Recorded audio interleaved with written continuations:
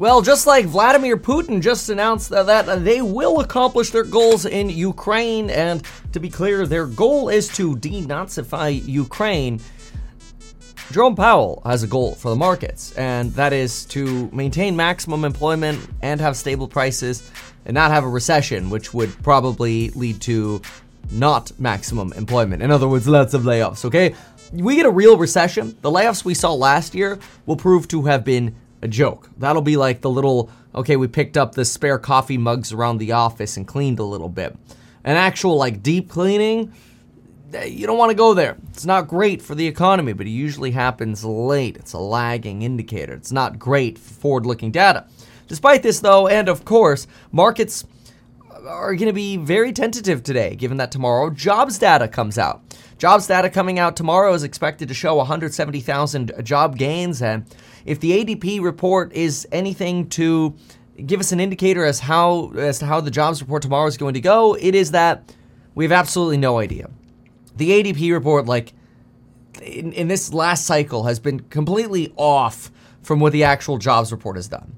And so that does create a risk that tomorrow we actually end up getting a hot government jobs report, something over 170. And what happens in that case? Stocks down, yields up. It's simple. Everyone's played the game before. But what happens if that number actually starts aligning with ADP and we get a weak jobs report tomorrow? Could be a sign that maybe, just maybe, the Fed's finally done. And could that be what sets yields off to finally start falling? Well, we've got a little bit of data on the history of what happens with bonds and stocks. Find this quite fascinating. Look at this. Historically, bond sell-offs end up with big rallies. Let's explain this in English here, okay? So if you go all the way back to 1962, that's about 61 years, there have only been 15 times that the bond market has actually sold off for 5 months in a row. Think about that for a moment. Going back 61 years, you've only seen as bad of a bond market sell-off as we just had 15 times. And usually in the 30 days thereafter, you end up with bond yields coming down and bond prices coming up again. So you get like a bond rally. That's on average about 30 basis points here. However, you get mixed data 6 months later. In other words, we don't really know what this signals going forward for the next 6 months. What we do know, though, is that stock performance has a pretty clear outline. And this might look overwhelming, but all you have to do is look at, this is a measure of bond sell-offs during these times. And so we look at how severe are the bond sell-offs. And 3 to 6 months out, the stock market's a little mixed during these periods of bond sell-offs. But if you really want to know what happens a year out, all you have to do is look at the average at the bottom. So look at this average at the bottom right here, and you get a 10.1% typical average return for the stock market when you average together all of these previous cycles where bonds have sold off. So in other words, if you're that long-term stock investor, there is historical data to suggest after these sort of crazy bond cycles, you do end up getting some relief in the stock market as well. At the same time, we're also seeing commodities relief. And you look at oil right now, oil down right off of its 95 peak, another 1.36% today. We're down now at 84.64 on Brent, 83 on WTI. Pretty remarkable drop. It's almost as remarkable as the drop that Rivian's having. Although I will say, covered Rivian's finances yesterday. We went through some of their details. Their cash burn is less than it used to be. They're still spending about $136 per $100 of revenue they get in gross profit, which is gross loss. So they're still losing money, and then you take off OPEX. They're still burning money. So it's no surprise that they want to raise $1.5 billion. I mean, this is a duh. You have to, that's why you want to be public, right? It's so you can raise money from your shareholders, and you have liquidity for your employees or for executives at a company to be able to sell shares and share in the growth of the company with others. But when you have a company like Rivian, you're really asking shareholders to share in the startup costs of the company, and that's what's happening. Kind of much like VinFast, except I kind of think that VinFast is at like a scary, like scammy kind of level. And I've been bagging on this company since it was memeing and talking and complaining about how this company is a ripoff. But let me just tell you, they just released earnings and they're even worse than I thought. This company literally has $131 million of cash.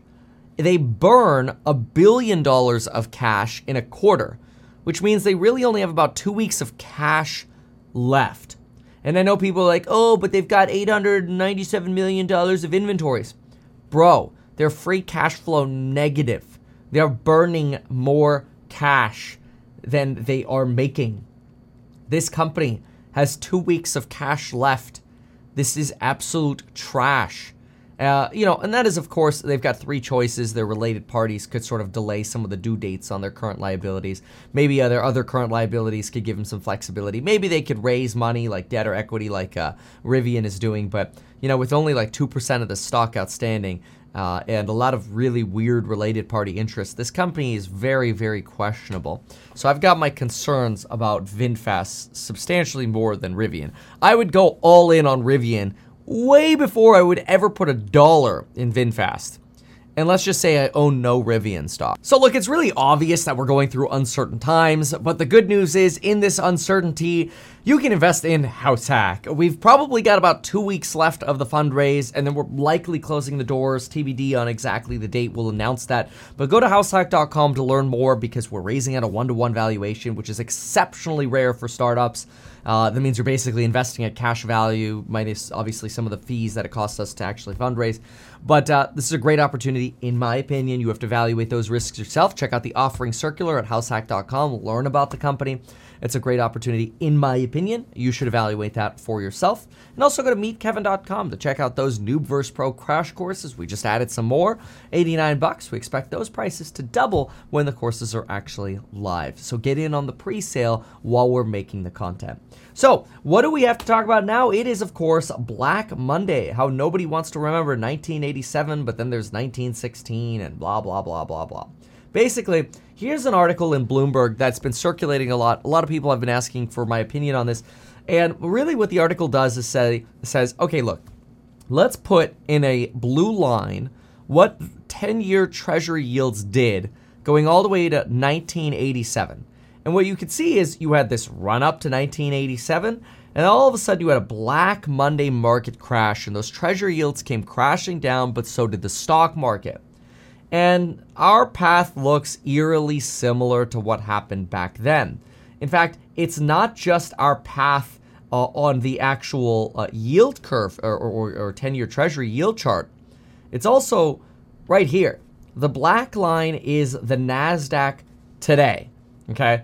The blue line is the Dow Jones Industrial Average back then.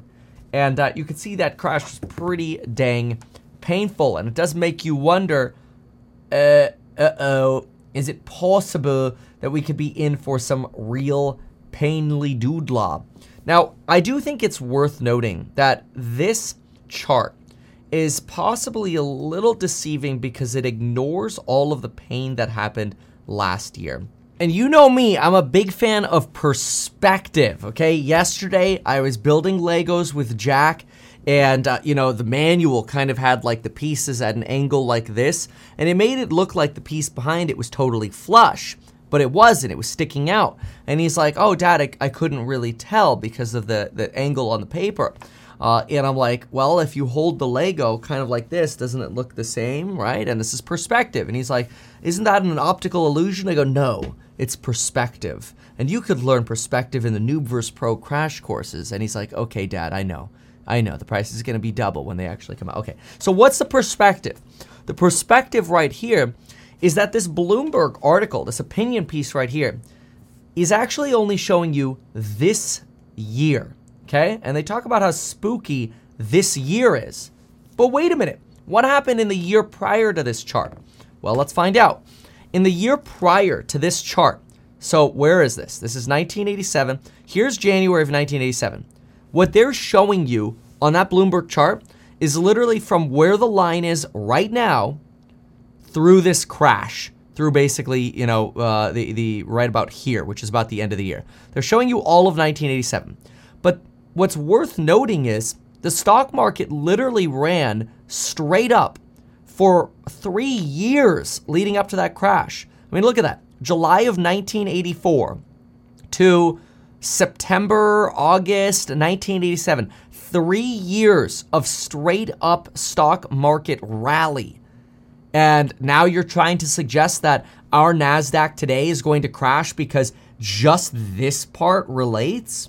Wait a second. What did our NASDAQ do last year? Well, let's find out. We go to QQQ, go to the week chart. Oh, crap. Our NASDAQ had a big crash last year. And how convenient. You totally left the whole crash of 2022 out of your chart because you decided, you know what, it's going to be a lot easier for me to make a comparison to the Black Monday crash, the big doom and gloom crash, if I just happened to cut out the fact that the stock market basically went straight up for 3 years prior to the Black Monday crash, whereas we literally just came out of a massive correction in 2022. The low of 2022 literally reset our stock values back 2 years. So these comparisons to Black Monday of 1987 are just clickbait nonsense. But to give the article credit, they go a little bit deeper. And you know me, I like to go deep, okay? Especially if I could find really strong, big PP pricing power at companies. It's gotta be big. We gotta go deep, okay? We want pricing power. That's what we're looking for at companies. It's hard in an environment when rates are this huge. It's very hard, okay? There's a lot of volatility. There's a lot of fear. There's a lot of doubt. But look at this. The article on Black Monday literally goes on to talk about, well, there was a time that the 10-year treasury yield did skyrocket and the stock market didn't crash, and that was during the taper tantrum of 2013. Oh, how interesting. We basically had another 7 to 8 to 9 years of basically, more like 8 years, straight stock market gains from 2013 on. So are we really going to get yields drive our decision to invest or not in the stock market when it's unclear that a Black Monday is ahead of us, A. B, the taper tantrum of 2013 gives us a it could be either or. But even better, when we actually look at stock performance during periods of massively skyrocketing bond yields, yes, there's volatility, but when you go 12 months out, what do you get? Well, 12 months out, you get an average 10% return over history in the stock market 12 months out. So, in other words, I'm a big fan of suggesting, look, you find your opportunities as usual. There's always going to be FUD. Who's going to be Speaker of the House? Is it going to be Donald T? I don't think so. Look, if Donald T becomes the Speaker of the House, he will lose the election. That is not me being bullish or bearish on Donald Trump. I'm just saying, you don't go from Speaker to President. It is the most thankless job that exists. You are stuck between literally a rock and a hard place. There's no way. It would be stupid. Trump doesn't need that anyway. He just needs to keep showing up at court and going, this is a weaponization of the justice system. And then all the advertising is done for him, like him or not. Now we got to talk about the Daily Wealth newsletter. This is a really good one today. We got to talk about it right after I mentioned this video is brought to you by StreamYard. Go to metkevin.com/StreamYard and understand the beautiful, delicious streaming software that you can get in a browser anywhere you are and actually have high quality streaming, be able to put banners up on screen, put banners around the screen, put banners around the screen, throw up chat comment. I mean, it is a phenomenal platform.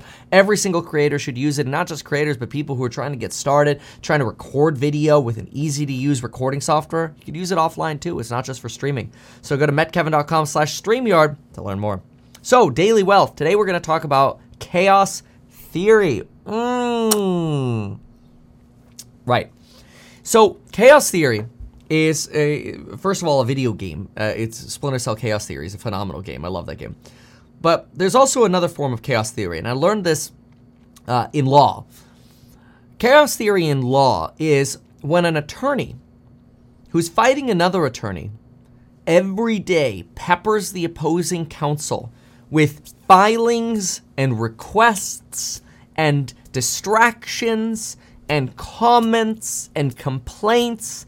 You literally want the other person to look at their phone and go, oh, how am I going to sort all this? Oh my God. You could actually apply chaos theory to your life, because the person who applies chaos theory is generally the person who's in control. It's actually, to some degree, some of the stuff that Donald Trump does. When everything's in chaos, the person causing the chaos is the one in control. They hold all the power. So, that's the legal example. How do you apply this to your life?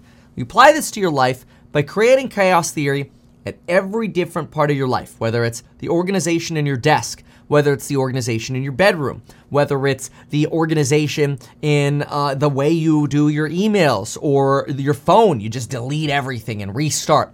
Every single time you cause chaos, you take everything, you throw it into the pile, and you rebuild it. Whether it's a fresh wipe on your phone, on your computer, your desk, or your closet, whatever it is. Every time you rebuild, even though that takes effort, the next time you go to use the items that you just chaos theoried, or the processes that you just chaos theoried, it will almost always, hands down, virtually guaranteed, be better, more efficient, simpler to use, more organized. You'll save time. So the investment you make by chaos theorying different parts of your life actually makes you a much more efficient person going forward. Now, if you want more tips like that, make sure to sign up for the Daily Wealth email. It's totally free. It's linked down below. A lot of links down below. House Hack, MeetKevin.com, StreamYard, the Wealth email. Check out the links down below. Appreciate you watching this, and we'll see you in the next one. Goodbye. Why not advertise these things that you told us here? I feel like nobody else knows about this. We'll try a little advertising and see how it goes. Congratulations, man. You have done so much. People love you. People look up to you. Kevin Paffrath there, financial analyst and YouTuber Meet Kevin. Always great to get your take.